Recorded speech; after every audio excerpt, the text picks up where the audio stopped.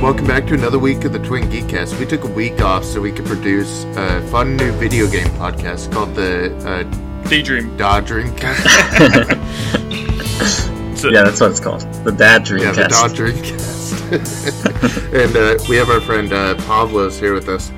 Yeah, hi.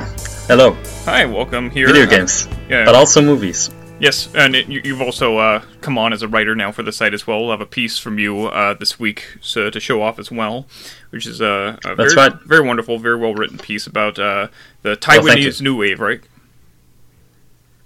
Right, it's about the film that sort of kicked off that New Wave, yeah. It's nice to maybe see. In the future I can write more about it. Yeah. Like about other films and the movement, but yeah.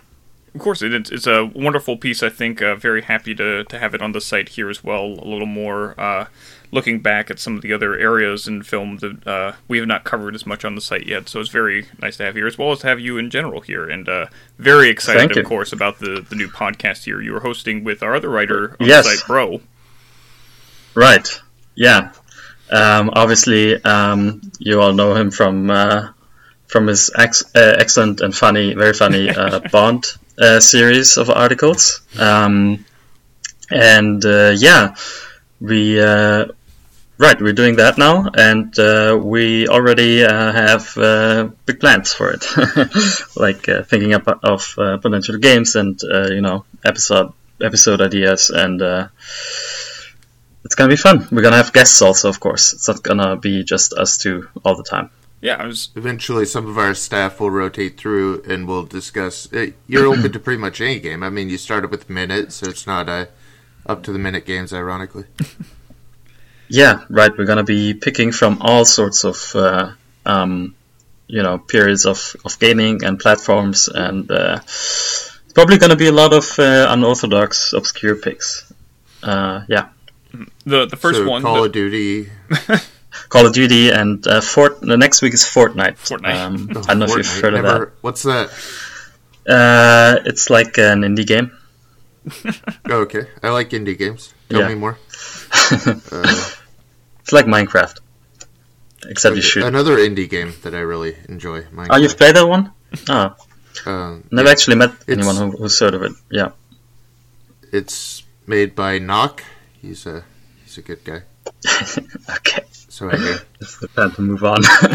Well, we do have the the first episode of the Daydreamcast up now. It went up today on our site. Yeah, it's up. Yeah, which is wonderful. I recommend everyone go ahead and take a listen to it. Cover some more of our geek coverage there. And eventually we'll get on to the other geek genres, I'm sure. Please listen, and please bear in mind that this is a test episode and is a bit wonky on the technical side, but future episodes will be not wonky. They will be rock solid. Next week we're going to start a wargaming podcast for Pavlo with his German board gaming. It's true, yeah. It's going to alternate, every other week is going to be video games and then board games the next one. Yeah. We have to get to all the hot topics. Right. It's speaking of, I've decided I'm starting my own podcast. Oh. I watched wrestling this week. I watched WrestleMania, and I decided I'm going out on my own, and I'm starting the Twin Geeks wrestling show. Is that happening, wrestling? That's what I was going to ask as wrestling? well. Is it happening? Everything, I thought all sports were shut down. Okay, so it did happen. It did? Empty, is the stadium empty, or? So WrestleMania, is like the second biggest sports event after Super Bowl, attendance-wise. We have 80,000 people that come. Yeah. And the whole thing about wrestling is it's all charisma and audience base. So it's a lot of call response and no audience at all this time.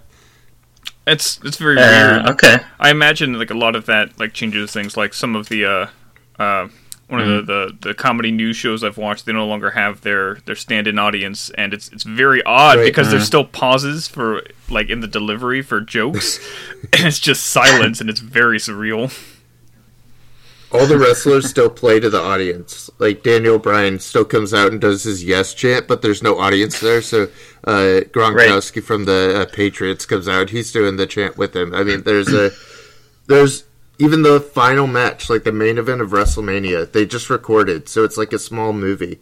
It's Undertaker, in a graveyard with some guy I don't know because I only watch wrestling this once a year, and they have like a bunch of hooded figures coming out, and it's very weird. They have very determined shots. It's obviously all staged, and there's a lot of cuts to it. It's real, goddammit. It's not real? I mean, it could be real, but it's real to me.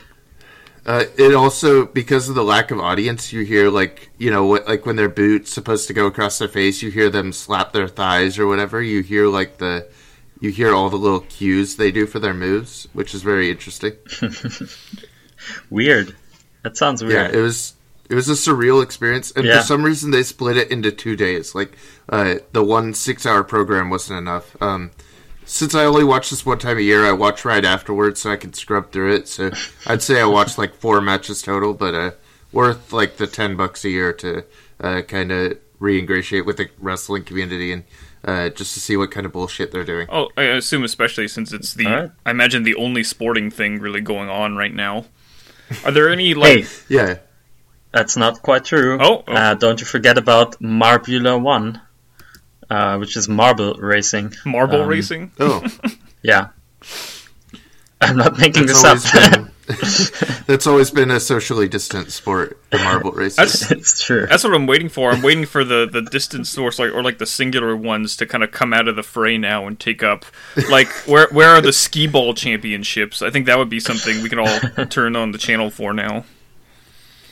Yeah, also the candidates tournament, the chess candidates tournament, which determines the challenger for the world championship, was going on actually, and actually they played like for a good bit there when everything else had already cancelled, and they had to cancel it after round 7 out of 9.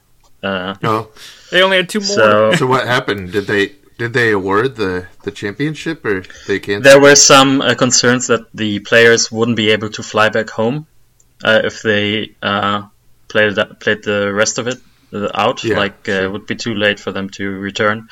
So they just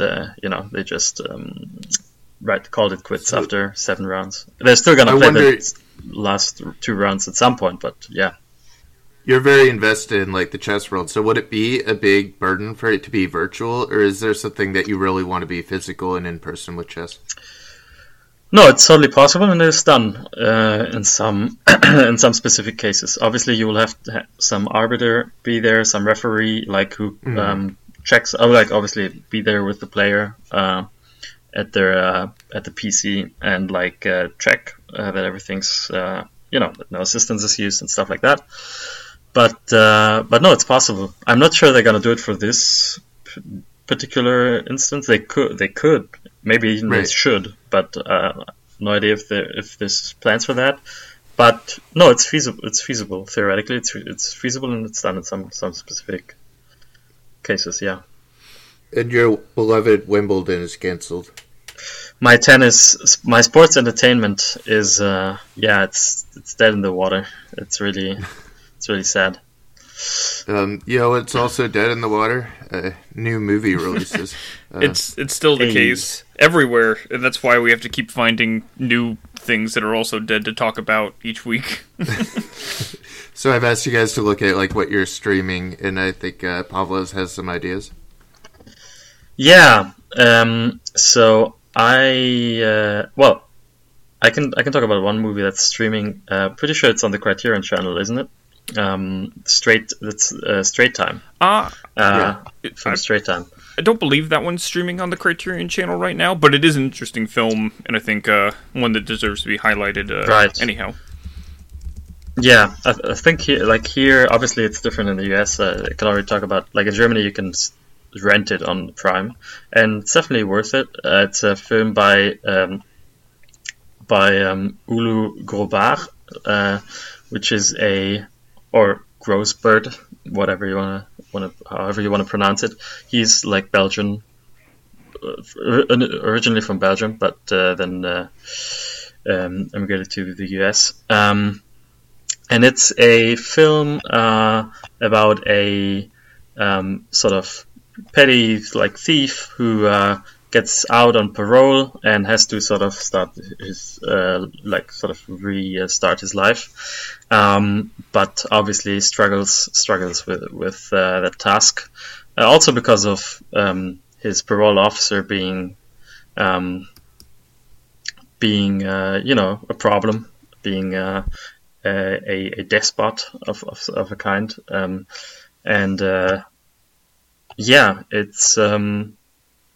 it's a film with a great reserved style and told with great patience, not dissimilar to the film we're going to talk about later together. It's very grounded and very refreshingly unexcited, and it plays a lot with naturalistic dialogue. There's people sort of misspeak sometimes, but it all works out great. I'm not sure how much of a life it has after you watch it, but for the runtime, it's really enjoyable. I think there's some character work has some flaws. There's some problems there, but it's easily recommendable. I would say it's a very interesting straight time. Right, I think it's a very interesting film from a crime film from the 70s, especially for Dustin Hoffman, who's a little different in the role than you usually get to see him. I suppose it's like you said, it's a lot more reserved and as opposed to the hyper stylized crime films of the 1970s otherwise, and that's probably why it gets buried a lot, and you don't hear it as much, as well as the less lasting impact, like you said, it has. But I think it is really interesting, and if it ever becomes more widely available, you can rent it on Prime right now, which is I would recommend to anyone who has an interest in this kind of film. It's definitely worth checking out, and I'm glad that you enjoyed it, having seen it as well. David, did you see anything? I did. So I did see a couple of films that are actually on the Criterion channel, because of course I'm using that as my main spot for watching things at the moment, because my beloved rental service in Portland is closed still for the moment. And they uploaded a host of great stuff this month, but especially there's quite a few interesting Frank Capra films to pick from, which I think is perfect for the current time we're living in right now. His kind of idealized and super optimistic style of storytelling is kind of this perfect escape from the very depressing reality we're currently living in. And the one that I watched I found particularly relevant to today's time is Mr. Deeds Goes to Town, starring Gary Cooper and Jean Arthur, in which Gary Cooper inherits a great amount of money, $20 million in the midst of the Great Depression, and he, being a country bumpkin, doesn't know too much to do with it, and eventually, after being pressured by all of the greedy capitalistic forces that surround him, that want to kind of abuse and take away his money and trick him, he ends up giving it all away to the people who are suffering and, out of work after, a couple of confrontations from them who, the people call him out for his, overindulgence and abundance of a windfall of money that he then, hoards until he does the right thing, which is an entirely unrealistic scenario for today, but it's nice to indulge in that for a little bit and believe that there could be someone who could do the right thing in such a time of economic struggle. I had just revisited that, looking through early Oscar winners, wanted to knock a few out, and that one really stood out to me. Yeah, it's a wonderful film, and there's a couple other Capras on right now, You Can't Take It With You as well, which was a big Best Picture winner when it came out as well. And so I'd recommend those for people who are looking for a little bit more escapism and wholesome enjoyment during this hard time. It's important for us to also balance, we want to watch horror movies and movies that make us feel of the time, but there are also a lot of movies that we need to watch just because they're comfort. Right, it feels like there's a polar element here, either everyone's watching Contagion and indulging in the horror of what's going on, or they're watching, frivolously, Hollywood fluffy musicals and such to make themselves, forget about things for a while. I was gonna say, although I have to say I'm a firm believer in catharsis, so I will always advocate for not skewing, difficult movies in difficult times. Certainly.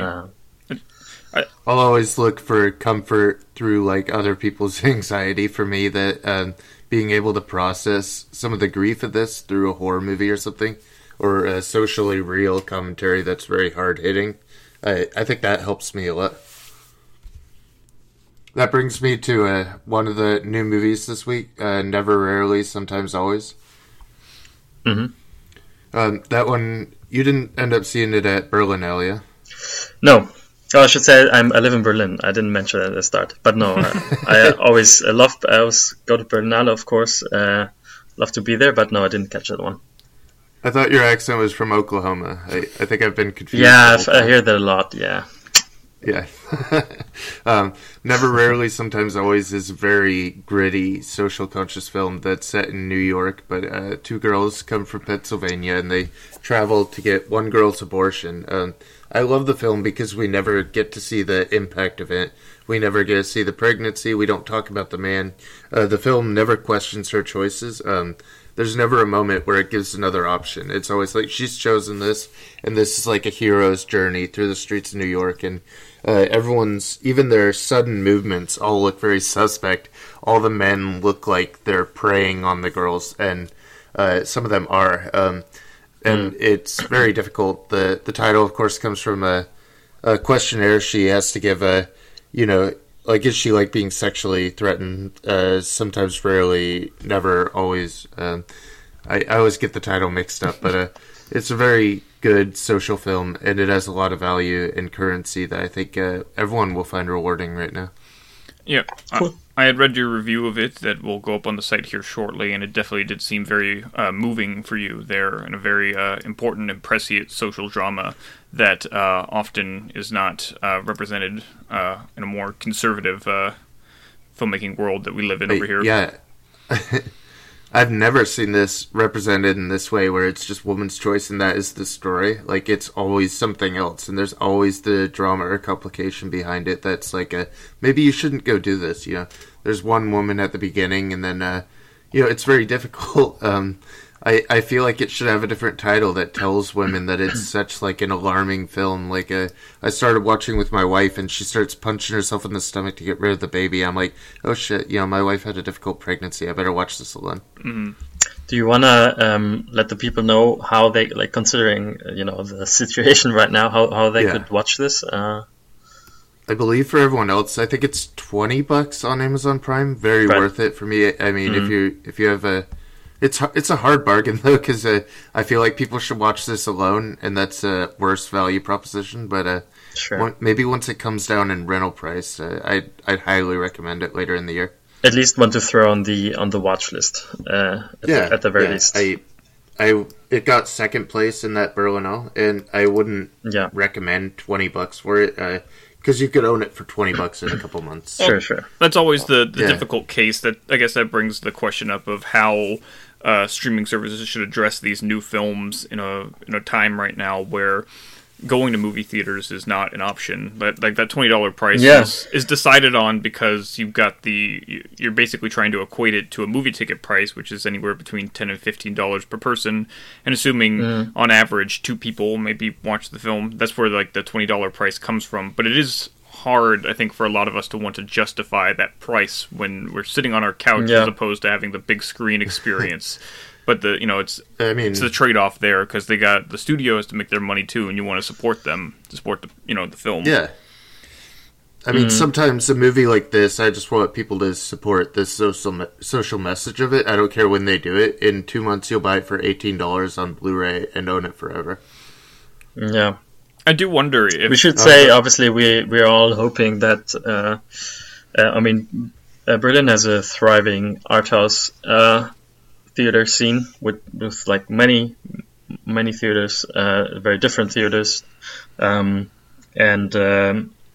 like you can really, like, everyone can have like different favorites because there's so many and there's so all so different in their own ways. And obviously we're all hoping that when we can go back outside, that our favorite theaters will still be there. Yeah, the chain theaters, I think, are having a very difficult time. At least the more art house theaters and such, especially around me, I'm seeing are getting more immediate financial support. I saw in particular the Criterion Collection raised a lot of money, and in particular, some of that went to my local theater here, the Hollywood Theater in Portland, which made me very happy, very wonderful. And it's easier to support them through memberships and donations and such. But the chain theaters, I don't think they have that same that same benefit exactly. They've got to rely on their parent companies there, who may not be able to weather the storm as easily. Especially because this week we just got bad news for AMC that they've reduced their credit rating, so they're going to be able to loan even less money, and they're already in dire straits. So it's looking like if they can't come back by July, they're probably done with a lot of their theaters. That'll be a real shame if any closes. Even before for a long time, we've been talking about how theater attendance and the going out and seeing movies in general has been a declining business, and this is a tragedy that will only affect that severely in a negative way. I'm very worried that Endgame will forever be our most winning movie. If you get rid of all the AMCs, there's just never going to be enough screens for anything to top that. So, unfortunately, Marvel is the peak of cinema attendance. If it helps, I'm pretty sure if you adjust for inflation, Gone with the Wind is still the most grossing film. So, I don't know if that's of course. I don't know if that's better, but it's not Marvel. It's just racist, Southern revisionism. As far as other options go, we have even greater option, I think, than renting on Amazon. I love our virtual screening libraries that we're getting. Like you're saying, I went and got Baccarat through the Northwest Film Forum, which is a very important center where us Seattle film critics go, and we give talks on diversity, and we reach out to our community. We have our own stand there that we occasionally do reach for the community. And so it's important to keep those centers going that are funding Northwest Films and setting up with SIF. So there are still options to support your local independent theaters, but these movies never would have came to AMC, so they're left with rental libraries of movies that came out 3 months ago because that's their structure. Yeah, I saw as well that Kino Lorber, the the distribution company for a lot of Blu-rays and such for collectors and things, are the ones, the main financer backing the release of Baccarat here, which is, I believe, the other film that we have covered on the site recently, which I think is the predominating film just recently released, and it's a South American film, I believe, right, in the style of spaghetti westerns, as you said. Yeah, out of Brazil, so tortilla westerns in a sense. Mm-hmm. I haven't seen. Good. I'm sorry. I said I haven't seen too many of those. I know that's definitely one of our passions here on the podcast, is to explore all sorts of kind of westerns and the history of that. And you've definitely covered a lot more of the international ones. So what makes this one different? I think the main reason maybe because there's only 3 or 4 that have come from Brazil. There's the one director who goes by, I think, Coffin Joe, who is given his name in some very pulpy movies that were in the crime genre, but he always works in genre. And Brazil only has a few entries in it, and of course it's not really the West, so right. You guys settle with that. But when you go into a modern Brazilian town, and it's all paved dirt roads and, dirt-made structures, adobe types, you kind of see the context and foreground that it is the West in a sense. It looks like our West. Well, certainly the Western genre is not limited specifically by location, at least in a spiritual way. We may dissect in genre, say if it doesn't take place in the American West, it's not technically a Western, but you can still be within the spirit and style of it while representing a very different, place, culture, with still a lot of the same themes and ideals as the American Westerns. And that's what we see even just going back to the huge boom of spaghetti Westerns, of course. That's, what that is. I mean, it hardly matters that you throw in, some motocross bikes and some Jeeps, because it feels like this rundown town is the West. And the storyline is there's a rogue rebel group who's shut down all of the town's internet, and they're picking off villagers one by one. They're just looking for their kill count. So they're really, just old Western baddies looking for kills. And they're just reducing towns to rubble, and there's a lot of politics in it. The politicians bring in supplies that are they're like, here's a truckload, please vote for me because I'm your only option. Then they dump 6-month expired meds on them, and it feels like this town is just completely run down. But they're very happy and individualistic. They slip each other drugs, and they slip into trances, and they have their own culture and their own way of life, and they're trying to defend that against this rogue nationalistic group, in addition to the government who's infringing on their rights. But I love the blend of Morricone style music. We have a soundtrack by Matthias Alves, and that blends with we even have a John Carpenter track that blends in between Morricone styled inflected guitars, and I really love that different approach that it takes. Yeah, I think that's an interesting take as well, especially with the kind of connection between Morricone and Carpenter. I was going to ask Pavlos as well. Do you have a general opinion on westerns, both American and international, that you feel about in any way? Yeah, but before I get to that, I just wanted to mention that it's a good opportunity to mention my favorite streaming service, which is Mubi, right. M-U-B-I, for the people that don't know it. And I think, I don't know how it is in the US, but I think, here they actually have the exclusive streaming rights to Bakura. So it's on there currently, and I will watch it at some point. But yeah, I thought that was a really nice get for them. So yeah, I was happy to see that. I'm starting to think that Mubi will be like the independent film landing board while the theaters are down. I feel like they have a great opportunity to capitalize. Oh yeah, that's one of their definitely one of their strengths is collecting these festival films that you would never otherwise get a second chance to see realistically, because they usually don't get a real release, and they don't end up on the mainstream streaming platforms. How about westerns for you? Do you have a preference of location or type? I really like westerns.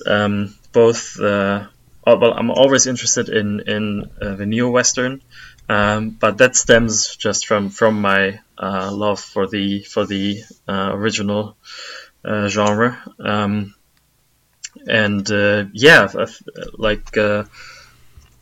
I have a lot of favorites, of course. The Searchers comes to mind. High Noon, which I really love. I love. I should see more of them, but also Anthony Mann, I think, is a great director. So I'm always and obviously the spaghetti westerns and stuff also fantastic. So no, it's a genre I really love, though I don't even come close to matching David's expertise on it. I did do a lot of Western research and diving into the genre and really falling in love a couple years back. Of course, I've got that. I have a couple pieces on the site referencing to Westerns. I did a list of what I thought were the 10 kind of essential introductory Westerns. Yes. And some of the greats. And it's it's Avengers Endgame of Twin Geeks. Is that right? It's something like that, I guess. Right. It's it builds like that. It's like the Western cinematic universe, I guess, and it shows basically the goal with it was not to rank or say these are the best, but these are the most emblematic of the evolution of the genre. So it starts off with one I did write a whole piece about, which was Stagecoach, of course, a John Ford film who appears lots of times on the list, unsurprisingly. And how it redefined the genre in the 1930s and really revived it, and all the way up to Unforgiven in the 90s, which was basically where Clint Eastwood, kind of put his final stamp on the genre. And it's a, big, grand revisionist reflection of everything that came before, and hits a lot of the big points along the way, including High Noon, like you mentioned as well, which is also a major favorite of mine for how simplistic and subtextual it is, but also very efficient and calculated. And I did a whole piece on that one as well about the story structure and how time is used as a motif in the film. Yeah, I meant it's the end game of the site, because I think it's still the one with the most clicks, right? Isn't that? I think. Yes, that as well. It is still the most popular on the site because people love lists. They love to, and I don't know. Lists. I don't know how many people actually read it, but they at least looked over all the entries. I'd say a good amount. Yeah. But...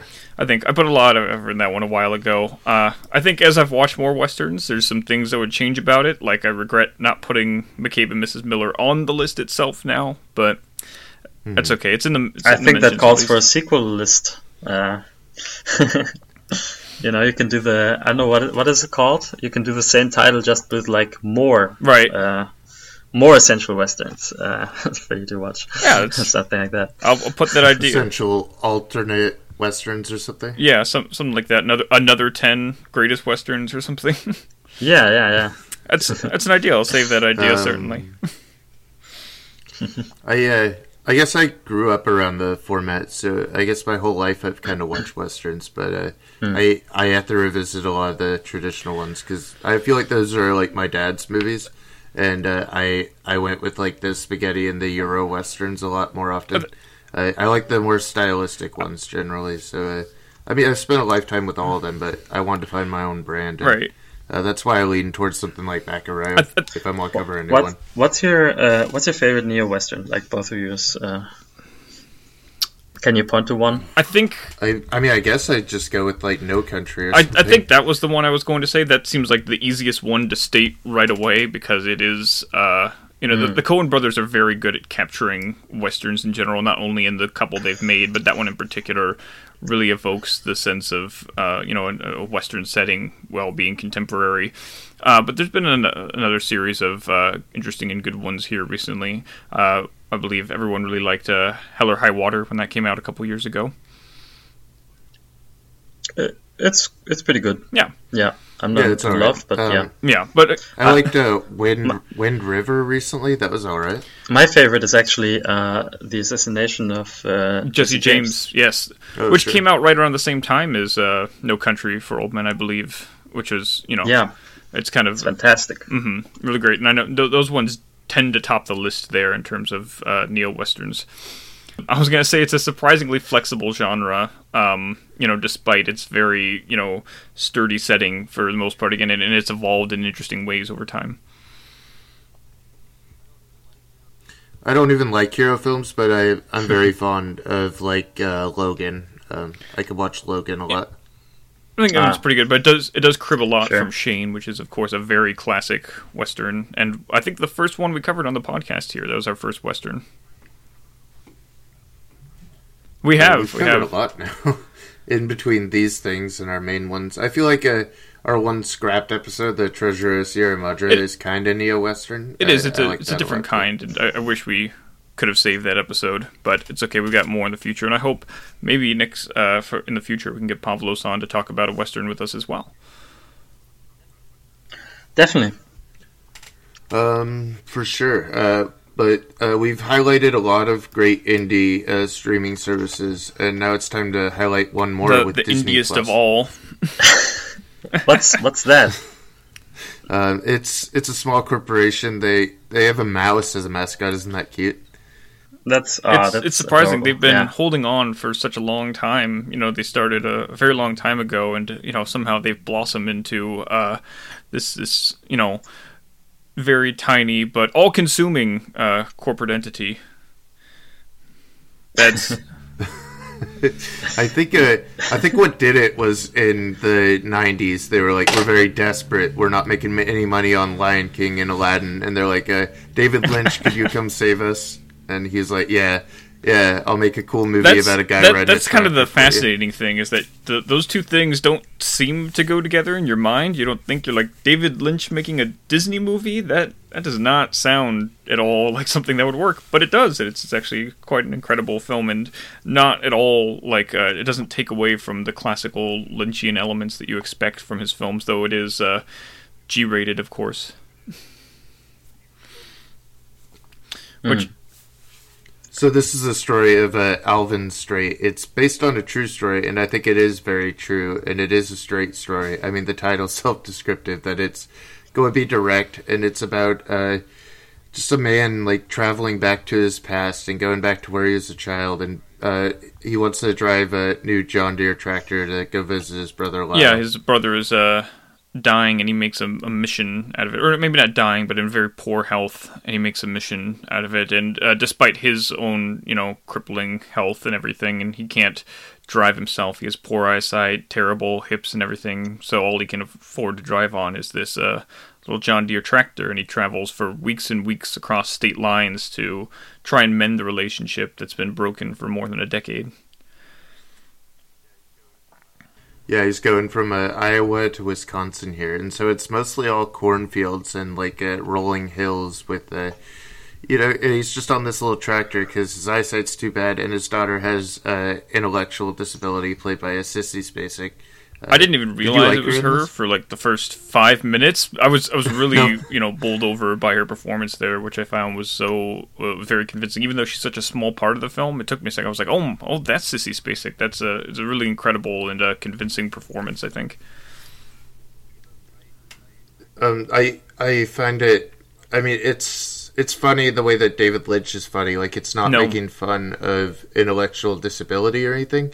But she's also kind of stammering over words and talking in Lynch speak. She's like, I want a birdhouse for bluebirds. She's talking in double speak that Lynch would have that's Americanized. It's Americanese, I should say.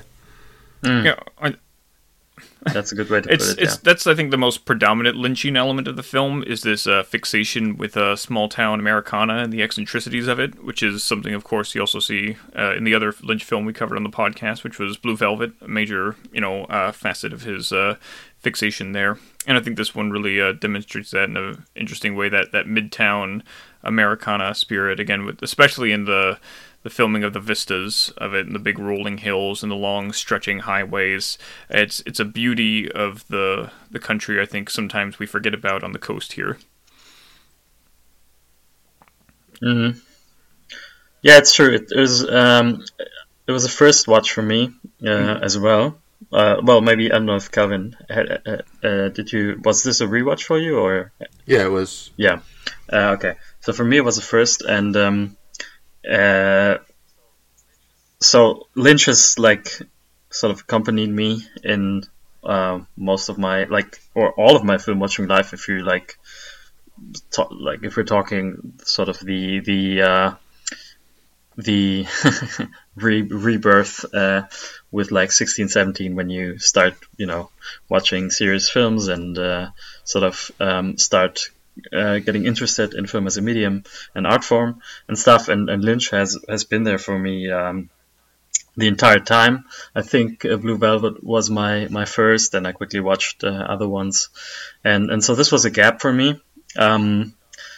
No doubt also because of the nature of the film being so different and obviously different. It's I wasn't going into this expecting the Lynch I am familiar with. It's not a Eraserhead, for sure.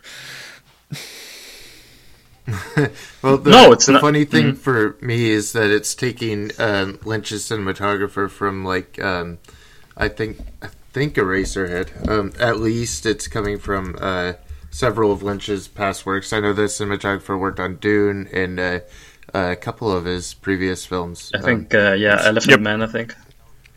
Oh, yeah, Elephant Man, that's what I'm thinking of, thank you. And this was his cinematographer's final film, and he was very trusted with Lynch, and just the way he shoots, a country road can make it look lonely, and it can make it look haunting, and you pair that with, Badalamenti, and you have a Lynch signature, somehow, that another director filming the same thing with the same people would never get. Yeah, so, I wanted to come back to what David said, joke about. It's not Eraserhead, that's true, but it's all. I would say it's really nothing the closest parallel is obviously the Twin Peaks. Sort of the milieu, the kind of people you meet and see. There's sort of a parallel there to Twin Peaks for sure. Although without that, that quiet abyss that will open up underneath. The entire thing. Not to say that there isn't sort of a sort of a dark subcurrent here, which is sort of the background, the World War II background, the daughter's story and stuff. There's stuff there that mostly through explicit like exposition, is imported into this or injected into this story that sort of lends it a bit of that. It's not like a purely like feel good. There's definitely a sense of existentialism still, I think, in a lot of what's going on, especially in the broken relationships we see, in the melancholy mood through Alvin's character throughout, and this confrontation with I think the end of your life and the absence of spirit. I think he feels there's a great conversation he has with a bunch of cyclists at one point in the film where he talks about, he says, what is like the worst thing about being old is remembering when you were young. And the guy is playing football in front of him, and he has this great Farnsworth moment where he kind of bends his hat down, and you see like a moment of inflection. Yeah. So there's definitely that thread of that undercurrent of Lynch still running through the film, but as you said, it's not like nightmarish or like a entirely destructive feeling like you get in a lot of other Lynch films, I think. Well, nothing truly bad, even happens. The worst thing that happens is the girl runs into a deer every week. And that's one of those weird nightmarish things I thought about that felt Lynchian when that moment comes up and she's freaking out. And this idea, it felt very kind of surreal Lynchian, kind of this idea that she hits a deer almost twice a week, effectively is this idea here. But she has to go on that road, right? And that felt very in line with... Yeah, she can't take another. In a more humorous, like in a darkly humorous way, I found that very in line with Lynch's style there, which I got a kick out of.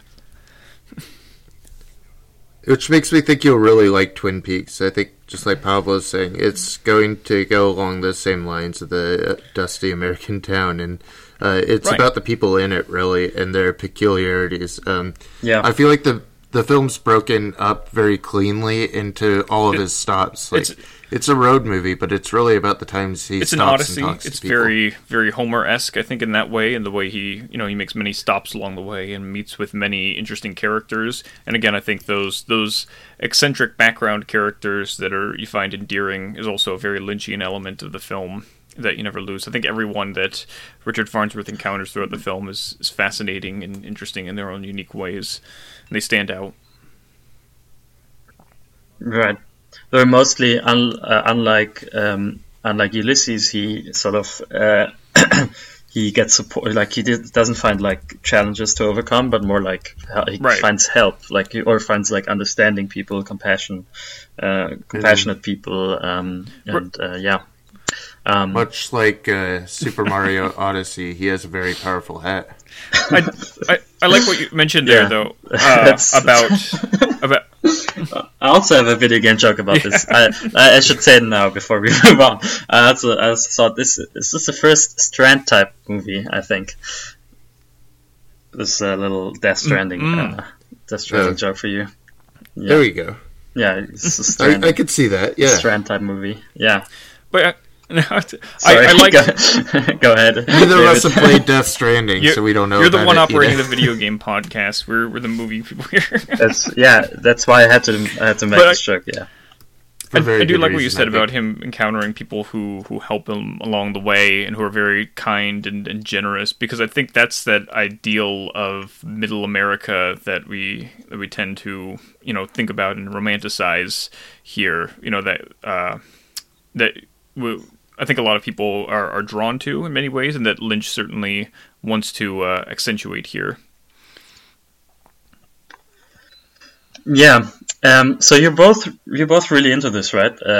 Like you both found it very. I enjoyed this quite a lot. This is also my first time watching it. I was very emotionally bowled over by it, and I found it very beautiful. And especially, I was very endeared by Richard Farnsworth in the lead here, who's a wonderful, wonderful character actor who I've loved in other films. I don't know if we mentioned him in our third podcast we did on Misery, but he's wonderful in that, it's one of my favorite movies as well. Yeah. And I also have some affection of him as a mainstay Hollywood person. He was a stunt man early in his career, and he worked with the likes of Ford and Hawks on The Grapes of Wrath and Red River. Some two big films he did stunts for, which I think is incredible. And it was very sad as well to know his ultimate conclusion at the end of this. He he shot himself shortly after the release of The Straight Story, which is very sad. Yeah, it would be his final film as well, in addition to that cinematographer. And I think I really value it because I don't know, it feels like a capsule of time. And it feels like a film that could only come from the 90s in some sense. I don't feel like we would have made this after 9/11 in the 2000s. We wouldn't have made a hopeful story about Americans being good to each other and trusting each other in like a road trip sense. Yeah, So for me, sort of the thinking about this, I was like, again, I have to come back to like my relationship with Lynch and what I think he can do as a filmmaker. So and I think it's a fantastic execution on ultimately the classic road trip formula. It's like, it's not doesn't really. Aside, you can talk about the pacing being not the pacing. The pacing is also really great. Just the tempo, sort of being adjusted for the main character. So it's way sort of plays out slower, but it still works out because the pacing is adjusted to work with it. But ultimately, it's a classic road trip film. On the one hand, and on the other hand, it's also like a biopic, obviously. So I was like, okay, so the biggest challenge here is obviously to avoid the insufferable tropes that we've seen come out of both the genres, both the biopic and the road trip movie. And I thought I was really, astounded that it managed to avoid most of them, I would say. Obviously, some exposition, which I'd already mentioned earlier, is needed in spots. That's fine. I think one thing, and it's gonna be controversial, I think, is that didn't quite work for me. Is, well, first of all, I don't think it always succeeds in avoiding the sort of maudlin, sentimental territory that is sort of an inherent pitfall, at least, to the material. Like this, it's a danger with the material that doesn't, have to work out like that. But for the most part, it doesn't. But I think there's still some moments where, like, the subject of age and like sort of death and loneliness, etc., illness and stuff. There's pitfalls there, and I think it avoids most of them, but not all of them. And part of that, I think, for me is, and don't be mad at me, but the soundtrack, I think, for me is a little bit overbearing in this respect. I think it sort of seals the deal on some of those moments being, sort of ending up on a sentimental side of things. Right, I can definitely see that, and certainly we won't crucify you right here for this. But generally, I think from the reception I've seen, the soundtrack is something people really enjoy, and that I certainly was taken in by. I think because I don't know if I think I would have felt a lot similar to that, because it does definitely skew into overly sentimental or kind of emotionally cloying at times. But, it was something that really worked for me. Like it feels like a traditional Disney live-action film, and how it's, like, really pulling for your heartstrings there a lot of the times. But you would say it's earned. And a lot of it comes from the sincerity of Richard Farnsworth as an actor here. I really believe him throughout. I would... It's hard to say. It's not like he's necessarily like really acting or doing something different than he's done before, but I've always believed him, and he's always very genuine in that sense, and so it works in tandem for me with the very emotionally pulling score there with the acoustic guitar and the violin sounds. That theme you hear throughout the movie, I find, is very, very touching, and it's very affecting for me. Yeah. I think that it's so emotionally honest that I don't feel like it's ever cloying for me. I think the soundtrack makes it dark, if anything. I don't think it makes it sentimental. I think it's fatalistic at best. Oh, it's interesting. Okay. That wasn't my perception of it. No, definitely with the sort of melancholy tone, I wouldn't say Yeah. makes it like, this. I wouldn't say it makes it like this cheery, chipper affair, but I don't know. Like when it's showing the landscape shots with this great cinematographer, there's a lot of good photography there, but I feel like it's lifted and manipulated by like really dark sounds, and I feel like it's even darker than the sounds of like Twin Peaks. I feel like he really twists it, and Bad Element he like makes it. I don't know. It sounds heavier. I think there's like a moment where it is sentimental, but I mean, Disney had to have. Is there a to scene in publish particular this, you're thinking of that uses Sure. the music to accentuate a darkness or the more melancholy aspect of the film? Oh, every time it lifts back and goes over a piece of scenery, there's something dark in the music that kind of changes the landscape where you would never compose it to that image.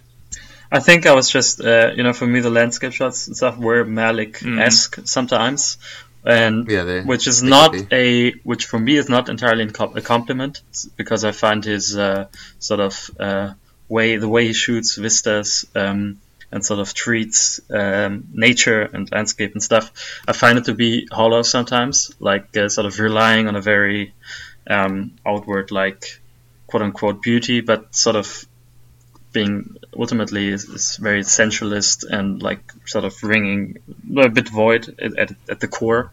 So that was sort of a parallel for me, and so I didn't really that wasn't really, and I don't think it was like as bad in this case, but No, I think if anything in this case, it's saying this is a void. I don't feel like right. Okay, I feel like the sure. music is expressing that is a void. Like Sure, don't think I it's can see as that. sensualist as Malick because it's not celebrating the landscape.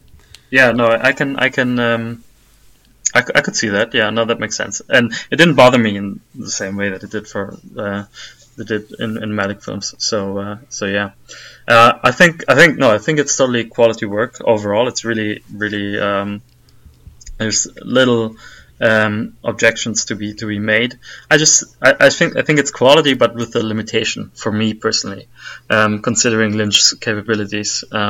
Like I think it's very well crafted. I think it has great character work, and really sort of. There's also an academic interest there of like how does Lynch pull off this straight story, which he really does play it straight. Yeah. Can't really say he doesn't.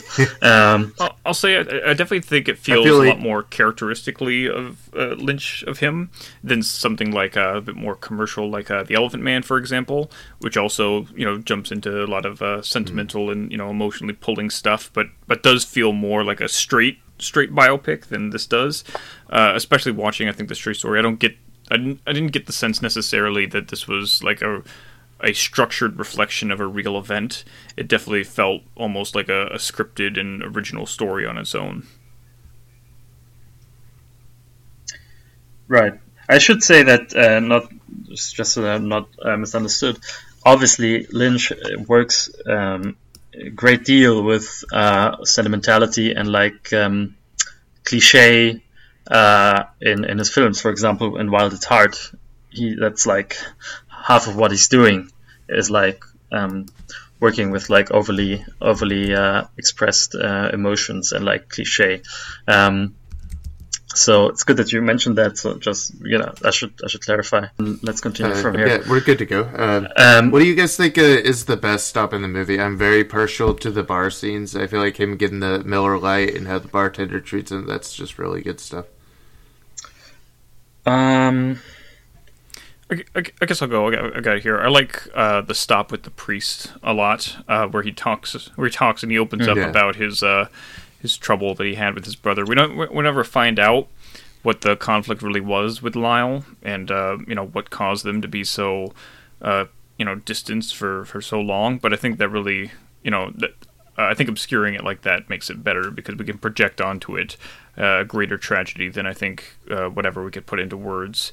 And the connection with the priest especially, and just this idea of kind of hanging out around the fire, it's very nice and indicative, I think, of the spirit of the entire film. I feel like in some way Farnsworth represents like Lynch's entire idea about what he wants Americans to be. so sort of a utopian spin on it. Sure, I can see that. I feel like Farnsworth is just what Lynch values. I feel like this is clearly a very dear film to him, and I feel like he feels it deeply. And when Farnsworth talks, it's weird. I hear Lynch in like most of it, I feel. My favorite stop was the extended one he does when his tractor breaks down, his lawnmower. Sorry, it breaks down. Obviously, that's a bit cheating a bit here in a way. But I can actually pinpoint what I actually sort of really enjoyed about it is this, where you get to see like a different microcosm for a second in this new like small town. You get to meet some of the characters there. But they're all like shown. Like one of my favorite scenes is just when he asks for the telephone, the cordless phone, to be brought out, and then the guy goes back in and like just quickly talks to his wife, and she says, "Hey, why don't you drive him? Or like, why don't you offer to drive him and stuff?" And sort of that quick interaction, with very few strokes of the brush, I got a really great idea of like this married couple, their dynamic. So it's sort of this microcosm of this new town is sort of that applies to this entire new town. The microcosm of it. It's painted with a few sort of broad strokes, but you can still get so much from it. So I love even entering the town, just the way that the camera does the triple zoom in on him, and then the way he's shaking, and I really feel like he's about to have a heart attack. The way he's so red and blustery, and that burning barn too. It's a very really well cool directed, shot. Almost kind of like action sequence there, where you got a really intense shaking camera. It really puts you in the seat there and makes you feel the tension and stress of a near crash with the tractor, which doesn't seem like something that could like pick up that much speed. I think if you're looking at it from a more dejected point of view there. I just talked to a kid today while dropping my daughter off, and he's like, I was just riding my bike. He's like, Ezra's dad. I want to tell you it. And I was shaking so bad as I was coming down the grass, and I lost all control. And I just remembered like that feeling and that sensation from this movie is so distinct. I'll say one actually, because I wanted to sort of give an example for what I said, or some of my minor criticisms earlier. I think one thing where it's not sort of where it sort of trips up is like when he talks about his war story. Sort of you just get talking in a raw way, and that's sort of the most effective and powerful way to do it. I think it's sort of not in line with that credo to do the for the daughter to do the same thing regarding the history she has with her children being taken away from her and stuff. There you get this sort of motif. Twice it shows up. First time it's introduced, you don't know what it's about yet, and then later it returns when you know sort of her history. Is the kid playing with the ball? And I thought those shots were sort of not in line with the sort of philosophy of the film. I felt those shots of the kid with the ball were sort of too explicit, too on the nose. Like, I can see that. Too on the nose, yeah. But yeah, I think overall it's really it's a great film, and I'm not sure how much it will like stay with me. I'm not sure it will haunt me. I won't mull it over like other films, other Lynch films for me. So I'm a little bit. So yeah, there's sort of a cap on my enjoyment of it, but for the runtime of it, I still admired it's definitely greatly. Yeah. I love the whole feeling about tracking back to your youth and like going to explore and find your family, and how it feels to return home, maybe for the final time, and how like the whole journey to get there is like this big thing, right? Like it's cross country. It's going to take multiple days, and then you get there, and all you have for your brother is the "I did, Lyle," and then the extension into great, heaven. Great ending, yeah. I definitely great ending. I just love how minimal the speech is. It's a really Definitely. great ending, a good stamp on the end of the film, and punctuates that very nicely. I think I agree with you there, Pavlos, that it's not as characteristically Lynchian, and thus maybe not as like permanently memorable. When we think about Lynch, and it's not one we're going to immediately draw on, but I think it might be the most eminently watchable of his, just because it's a lot more easy to digest and wholesome, and I can see a kind of value in it for that comforting sake of it, as opposed to something like Eraserhead or Blue Velvet or Mulholland Drive or whatnot. Though I'm sure there are many people who are compelled to revisit those for those experiences just as often.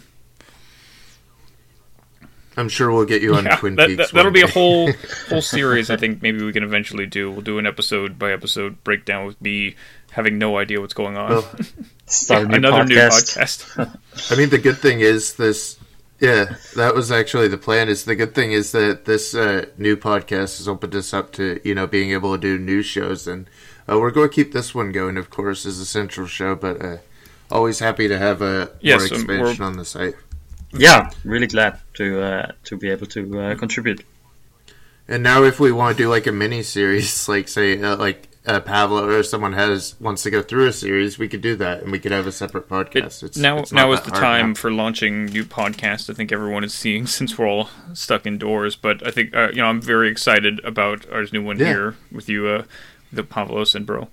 And let's be honest, there's not enough. There's not enough podcasts out there. It's a very untapped market right now.